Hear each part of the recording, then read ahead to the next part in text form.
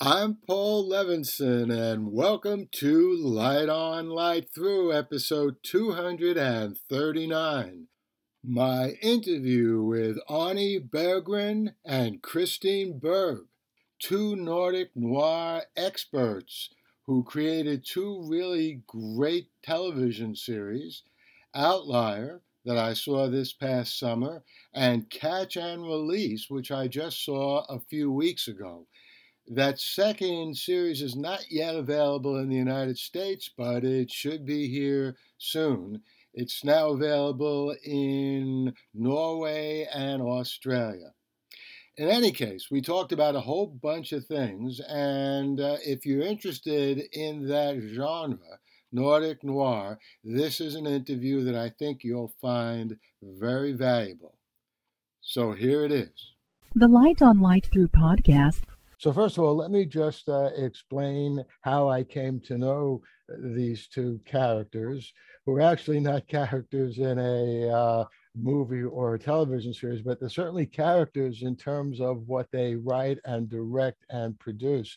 I guess it was this past summer when being a fan of Nordic noir, I was very happy to see Outlier, that is, find out about it.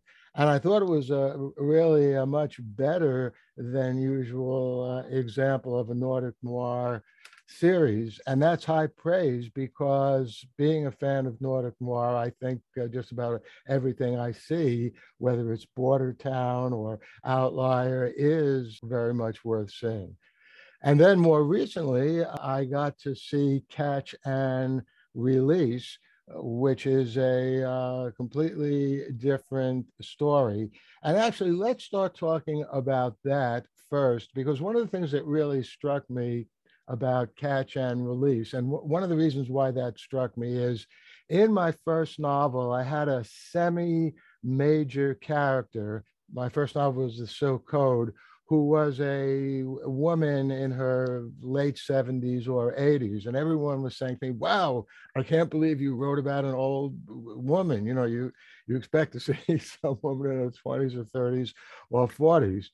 So I was immediately struck in just the first episode. And of course, she turned out to be a major character, a retired policewoman who was dying of cancer. And that is one of the most unusual central characters I've seen, not only in any Nordic noir story, but in any police detective story at all. So what gave you the impetus and motivation to do that? That's a very good question. Do you remember? I don't actually remember exactly what brought up the idea, but I think both of us were a bit tired of this classical Nordic noir main character being a sporty 30 years something, a bit dysfunctional girl with not a big social life. So we were wondering and pondering, okay, how can we twist this character a bit? Yeah, and it's an important bit of this is we have total freedom, because we are financing more or less the series by not going to a traditional channel or streaming network. So we can do whatever we want. And we knew the actor Anita Sukkari. She's a Finnish Norwegian actor. We worked with her on a theater piece earlier on, and we are big fans. And we asked her if could she do a small part, and then it grew. Yeah. It actually grew, because we saw that, okay, this is getting interesting. So we shot 2 episodes at first and cut them and edited them and just thought, okay, wow, we have to write this as a big major character. Yeah, and it has something to do with the other main character, Filippa, the police officer, because she was originally just an extra with some lines on the murder scene, and we got curious. Can she do more? She's interesting. She's stealing the scene, and so and then we had this pair of women, the young innocent, unexperienced, and the old, almost dying. It was an interesting duo. So, I can see why I like your work, because I write the same way that you write and do movies. People often ask me, well, did you work all this out? Did you know what was going to happen? And the answer is no. I might have some vague idea, but I usually don't know what's even going to happen in the next chapter. And that makes it much more fun. So without giving away the very ending, in case someone is watching or listening to this and they haven't seen the whole series, is it correct then that you did not plan to have the ending the way it came down? Because that was really shocking. Yes, it's much like writing a novel,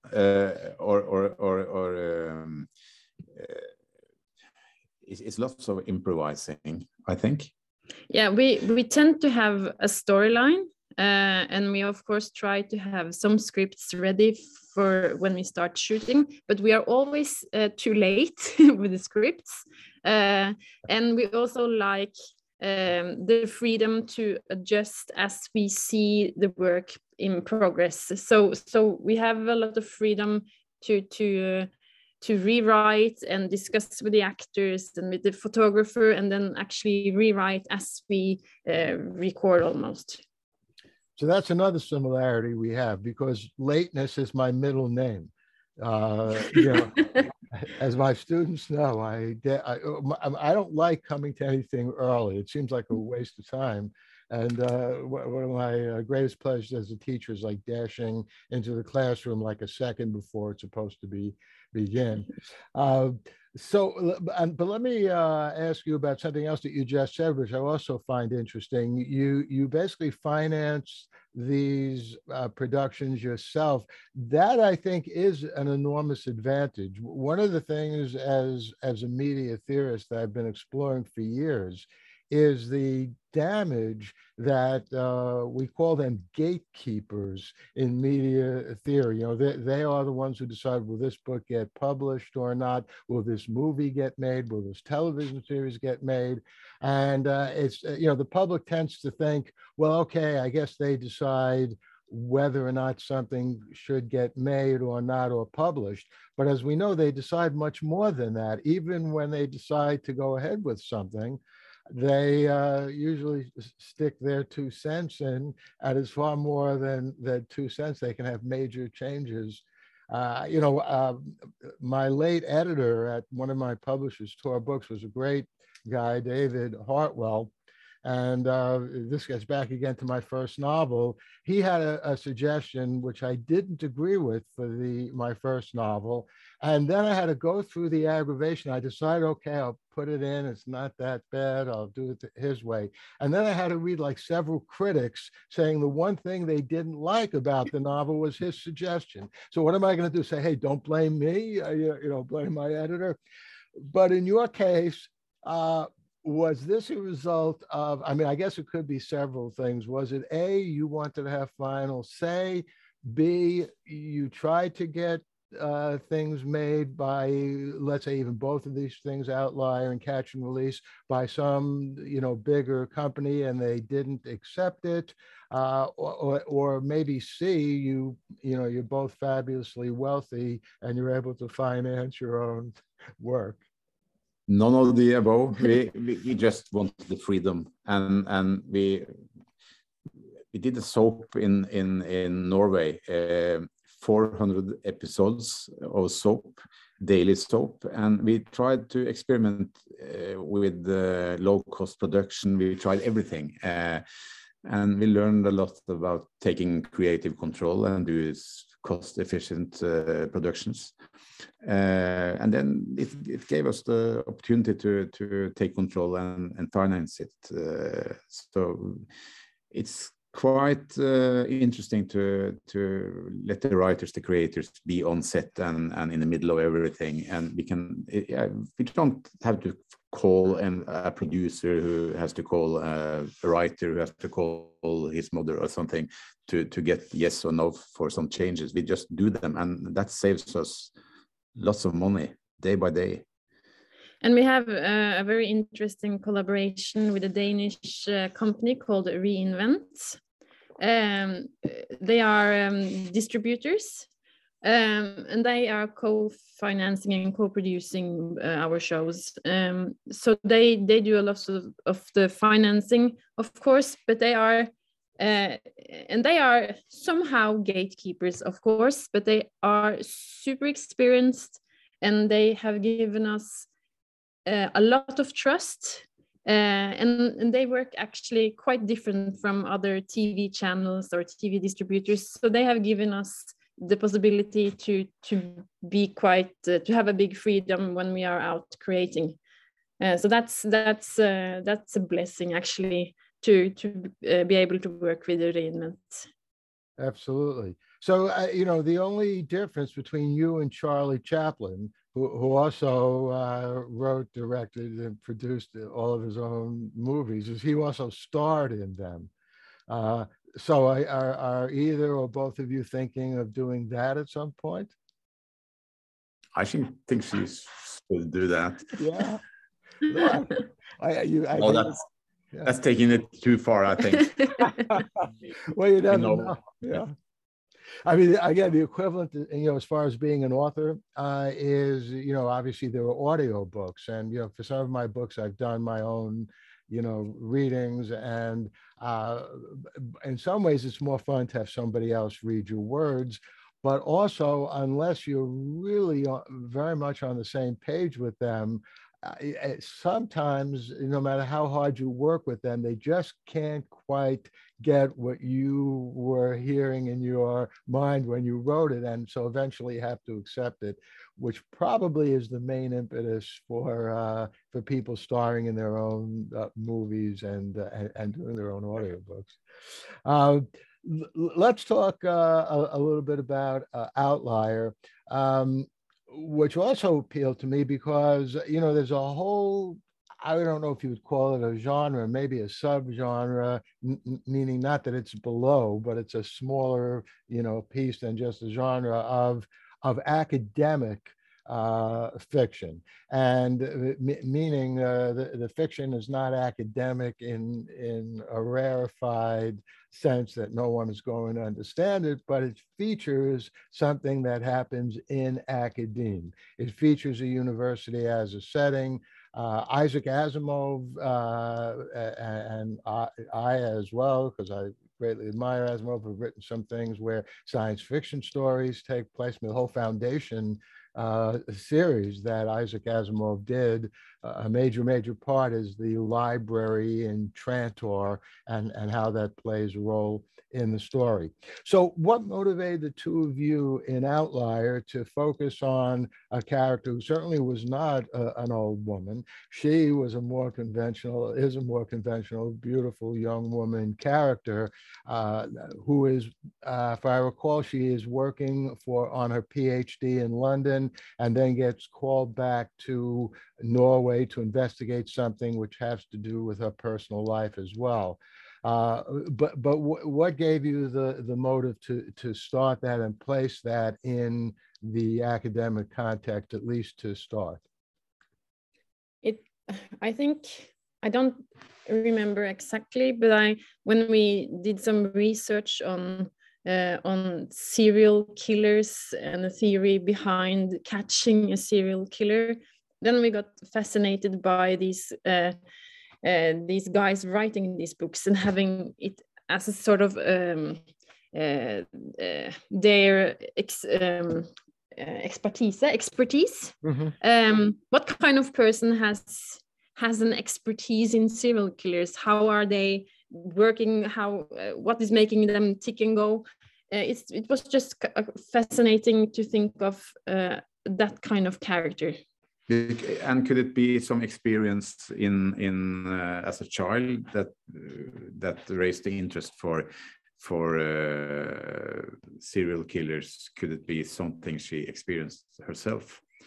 And if she was from a remote town, from the outskirts of maybe Oslo or in Norway, maybe the other person, probably a guy who did something to her, also developed into a serial killer.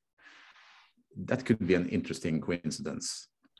then she would have this as a traumatic past. And if she read about something, because serial killers, they start with small crimes, and they are mean to cats and dogs or something, and it evolves over time. Maybe she could read about something, and that started the memory going from her past. Yeah, serial killers are definitely fascinating to make movies and television series about, and that's pretty much all I know. Before. That's Yeah. right. Not to know in person. You know, one of the probably most infamous but most fascinating serial killers is Dexter, who did start out, you know, killing animals. I don't know if you've seen, by the way, the Dexter New Blood.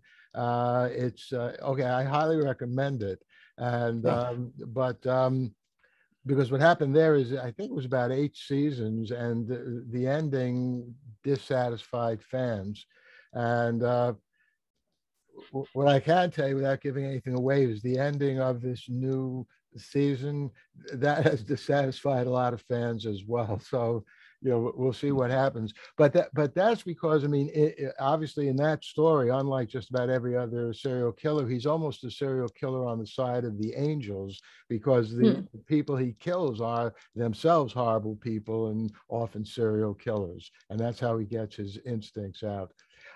Why, to get back to Outlier, though, did you make the husband of the main character? He was a pretty dislikable character. So what was that based on? You just thought it would work well in the story? The husband of the main character? Yes, the guy who she's studying. They're married, right? Or she? Yeah, the English right. Guy, right? Yeah. How did we come up with this English guy? We knew him as an actor and liked liked him as a person, and it's more like it could be fun, something talking British in the series, to be totally honest with you. But we paired them and did some shoots with them, and they matched. And he was this more or less annoying, talking to her from above. It made her more weak in a very interesting way. It pushed her. He was a very annoying British gentleman, and always knows better than her. And of course, he was just an kind of antagonist on her story arc. It was not a very big idea. It was just let's get in Benjamin because he's a brilliant actor, and we like talking to him because he's So it was a coincidence. No, go ahead. No, I like that. I mean, that's fascinating. Probably most of our listeners and viewers don't know that especially in a case where you're making your own television series or movie, you might put in a character just because you like an actor who's available to play that character. You know, the public tends to think it goes the other way. You come up with the idea for a character and you think, well, who can play this character? And then you decide. You might pick someone you know. But it's interesting. It's like putting the cart before the horse. You know, And also we had this idea of British Library and London and big buses, red buses, and all the telephone booths and everything. But we did the shoot actually in the small town in the Arctic. We found a kitchen that it could be somewhere in London. So it's just around the corner from the studio. So people believe it's London. I like that. I mean, look, it could certainly be pretty chilly in London. They don't have the greatest heating in the world, even in their hotels. But, and I will say this, based on my own experience in the academic world, most of the professors that I know, and I won't mention any names, are irritating characters. You know, they're arrogant. They think they're more intelligent than anybody else in the room. They're so used to dealing with students that it doesn't matter who else they're talking to. It could be a member of their family. It could be, you know, just a person that has nothing to do with the academic world. They treat them as students. So in that sense, you caught that very well, that academic flavor. Since science fiction is actually more of a primary interest even than my interest in Nordic noir and my interest in detective fiction, which is a pretty close second. But I'm always interested when I talk to filmmakers and people who do television series, do they have any projects or inclinations that they might like to talk about, which could be science fiction or fantasy? We have had some, and it has to do with the brain and how could a crime plot have something to do with the mind and the almost the inside universe and what's going on in people's mind. So we've been there, but not as a science fiction thing, but in a quite different universe. But we have done some fantasy. We had The Dead Ones. Yeah. The Dead Ones was a television show for kids about ghosts. That's maybe the closest we have been to science fiction, I think. Yeah. We have to disappoint you. No, that's okay. That's okay. By the way, here in the United States, there's a pretty, not an unbreachable distance, but a pretty big distance between science fiction and fantasy. And actually, some science fiction people, and I'm not among them, actually disparage fantasy. There's a science fiction writer by the name of Gregory Benford, who himself is a physicist. So I guess it's understandable. He refers to fantasy as playing with the net down. In other words, you're playing tennis with the net down because he thinks it's easier to write fantasy, which I don't think it's fair to say. I mean, you know, Harry Potter, all of those books couldn't have been easy to write, or Lord of the Rings, and there are great fantasy stories. By the way, as far as, you know, probing what's going on in the human brain, one of the best of Philip K. Dick's both stories and the movie, I think, I guess Steven Spielberg was the one who made it at least about maybe 15, 20 years ago, would be Minority Report, where you have these empaths who can, you know, predict just by getting into the mind of a potential killer when, if and when, and even where they're going to kill somebody. So that is a rich area. So you should do it. Let's talk about another aspect which interests me, just, you know, because you know, just in terms of my own, what I always like to talk about is what I also do, you know, professionally or otherwise. So music is another thing. You know, I have a few albums out, and I'm therefore always especially interested, and I pay attention to the music in what I'm watching on the screen, because I'm sure you'll agree that makes a big difference. You know, it sets the scene, it conveys an emotion, it conveys part of the story that both goes beyond words and puts the words in a context. So perhaps you can talk a little bit about how you did that in both of those series, Catch and Release and Outlier. We have a composer called Raymond Enochson. He's yes, the ADHD type. He's full of power, energy. He's working all the time. So he's working pretty close with us in the process. He's a fantastic guy.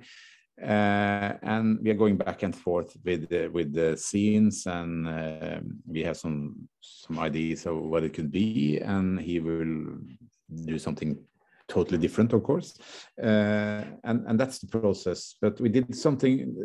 We added a layer in Catch and Release with some.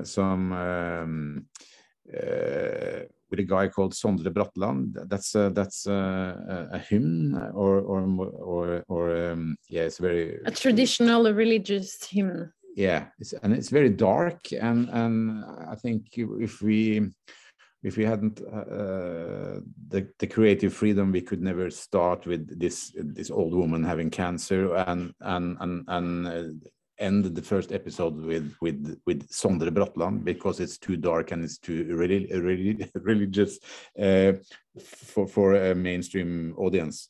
I don't know if you. Yeah. Did you have some reactions to the music at the end of episode 1? How did you? I thought the music was excellent. It was very effective. It was very moving, and it brought home what was going on in the story perfectly. And I mean, what music can be done in all kinds of ways. I don't know if you've seen any of Station 11, which is a post-apocalyptic series here in the United States. It's on HBO Max, and it's about COVID seems to be bad, which obviously it is. In this story, there's a flu that kills 99% of the population. So I mean, that's really bad. But and this series jumps around what's happening now, where the world would be, where some of the major characters would be 20 years from now. And what they did there is they not only had like music in the background, but they actually created songs, new songs that the characters or some heard or sang in the actual story. So I thought that was a very innovative and excellent way of doing it.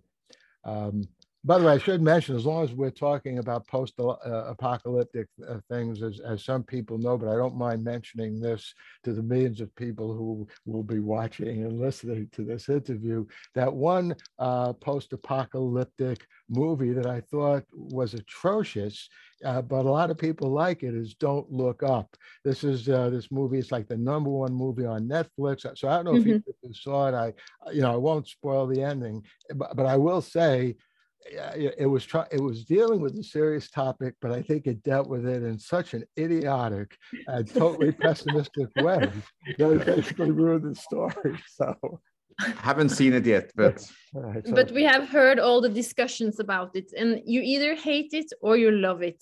So right. I think we have to see to make up an opinion about it. Yeah, well, I won't hold it against you if you wind up loving it. Okay, so I usually like to end these things around a half an hour or a little longer, and I think we do have a few more minutes. Would you feel comfortable talking about, without maybe naming them, or if you want, you can name them, some new projects, what you're currently working on, what you hope to be doing in the next couple of years? Yeah, sure. We have some upcoming crimes and thriller series. They are mainly Norwegian. One of the projects is Norwegian, Danish, English. So we have a lot of crime and thrillers, but we are also developing more classical drama, relations, character drama in different genres. We're trying to be a creative hub for showrunners and writers, and trying to trigger co-productions all over Norway. And the big challenge for the Norwegian business is all the productions are going on in Oslo, in the main city. So we're trying to scale up the business with doing more co-productions and giving students and young talents the opportunity to get into the business and co-produce and co-write. So that's why we are planning to have more or less 3, maybe 4 productions going on in the next year. Yeah. And it's all too much. It's too much. It's not doable, but we're trying to do it to force us to delegate and involve young talents.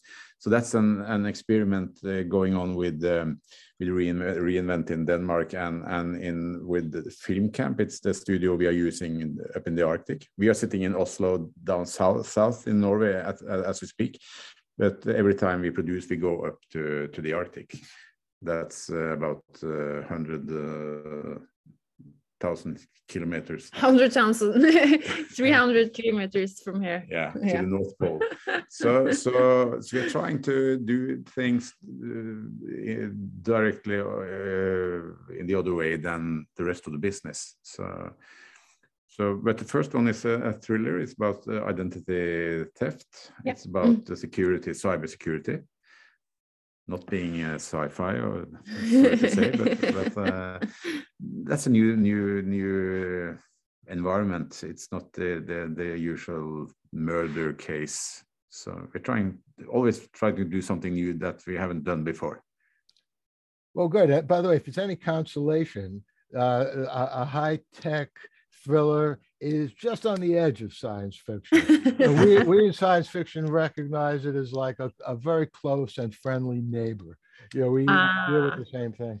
By the way, I'll also say, good for you for taking on way too much work. I think that's the way to do it. And this might sound like unfriendly to some people, but this advice, you're working too hard, relax, you need to take a vacation. That's not the way to go. That's not a recipe for success. I think I read somewhere that Anatole France, he was like this great writer in the 19th century. He like dropped dead over his typewriter or whatever he was using back then.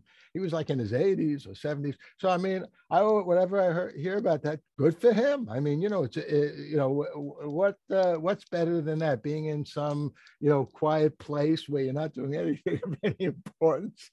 So, I'm a great believer in taking on more than you think you can do, because one of the other things, obviously, as you know, about creativity is the more you take on, the more stimulated the creative part of your brain is, and therefore you can wind up doing more and more.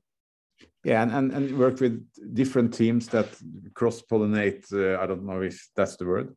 Pollinate. We can influence back and forth, like we take on this composer Raymond Enoksen and bringing him into the room, does something to the story and so on. So have several productions going on at the same time may do something to all of them. And trying to do something that seems impossible right now is forcing sort of the brain and the creativity to just come up with a new solution. So we have to sort of reinvent the way we produce and the way we write and the way we direct to make this come through, I think. Yeah. What are the limits for creativity? How many storylines can we deal with at once at the same time? We don't know, but the brain is a fantastic device. Yes. So we are very much into experiment with creativity and the process. That's the big part of everything we love with making TV series.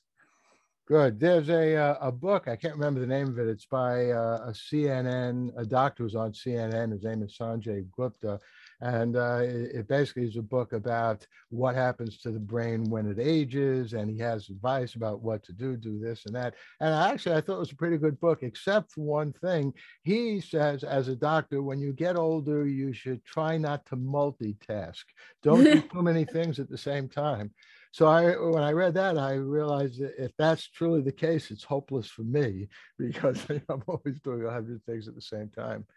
But I do think, as you are saying, that there is a cross-pollination and a stimulation. So, all right, well, listen, thanks very much. You can certainly count on me to eagerly watch and review your upcoming work whenever it comes out.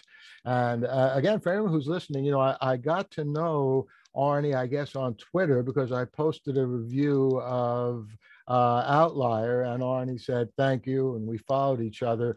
Twitter is a great way for anyone who's making movies and television shows to get out there, to be in touch with people who are reviewing it. There's a lot of negativity about social media, because they do a lot of dangerous things and bad things, like spreading misinformation about COVID, et cetera, but we won't get off on that or any politics here. But they also do very good things, like bringing people together. So I'm really grateful for that. So thank you very much. And maybe you. I'll interview you again in a couple of years and talk about some of your new projects. Thank you for having us. You're welcome. Bye-bye. Bye. The Light on Light Through podcast. Well, I hope you enjoyed that interview with Arnie and Christine. I'll be back here soon with some more reviews, some more interviews, all kinds of good things coming up. In the meantime, stay safe, stay sound, and enjoy.